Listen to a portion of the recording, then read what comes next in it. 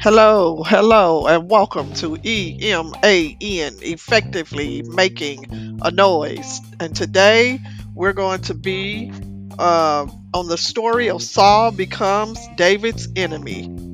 Saul becomes David's enemy. And I am your host, Cheryl Secrets, bringing this wonderful, inspiring story to you. This is coming from 1 Samuel chapter 18, verses 1 through 30.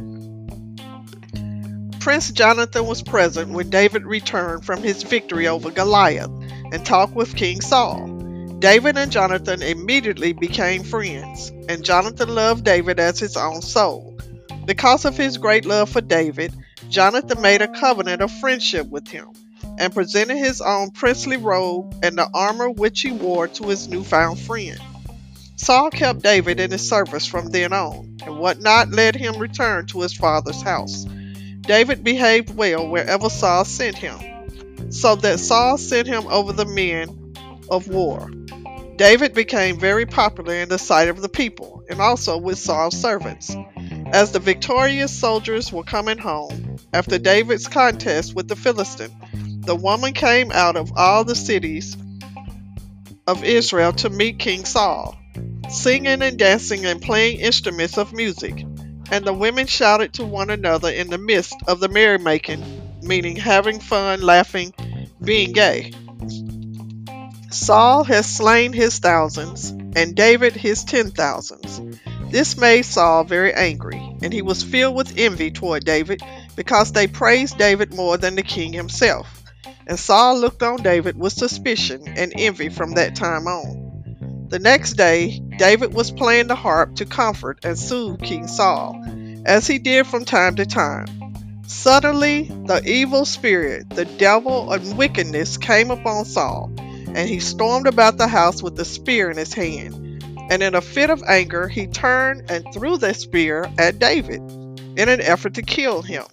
But David dodged Saul's spear twice. Saul believed that the Lord was with David, which made him all the more afraid of him. So Saul had David taken away from him, and made a commander of 1,000 soldiers. The Lord was with David, and he was successful in everything he did. When Saul saw this, he was afraid of David. But all the people of Israel loved David, as he went in and out among them. Then Saul contrived a plot to get rid of David by having the Philistines kill him.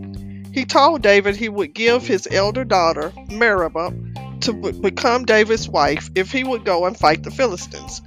But when the time came, Saul broke his promise and gave Merab for a wife to another man. Saul had another daughter, Michal, who loved David. This pleased Saul, and again he offered to make David his son-in-law.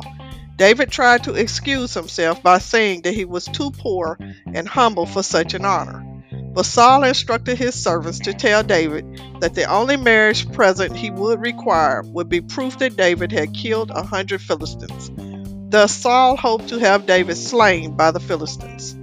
It pleased David well to think of becoming the king's son-in-law. So David went forth with his company of soldiers and killed 200 of the Philistines, and reported the number to the king. Whereupon Saul gave his daughter Michal to David for a wife. But as Saul became more and more convinced that the Lord was with David, and no longer with himself, he felt still more afraid of David. And as he saw how all Israel loved David, he became more and more filled with jealousy and envy. So Saul became a bitter enemy toward David continually. From time to time, the princes of the Philistines came out to fight the Israelites, and every time they came out, David gained greater victories over them than all the servants of Saul. So David became highly regarded as a valiant, full of courage and bravery of a commander among the men of Israel. And this is our story for today. I encourage you to go ahead and read chapter 18, 1 Samuel, just to see the rest of the story. Hope you guys have a good weekend. Have a blessed evening, and peace.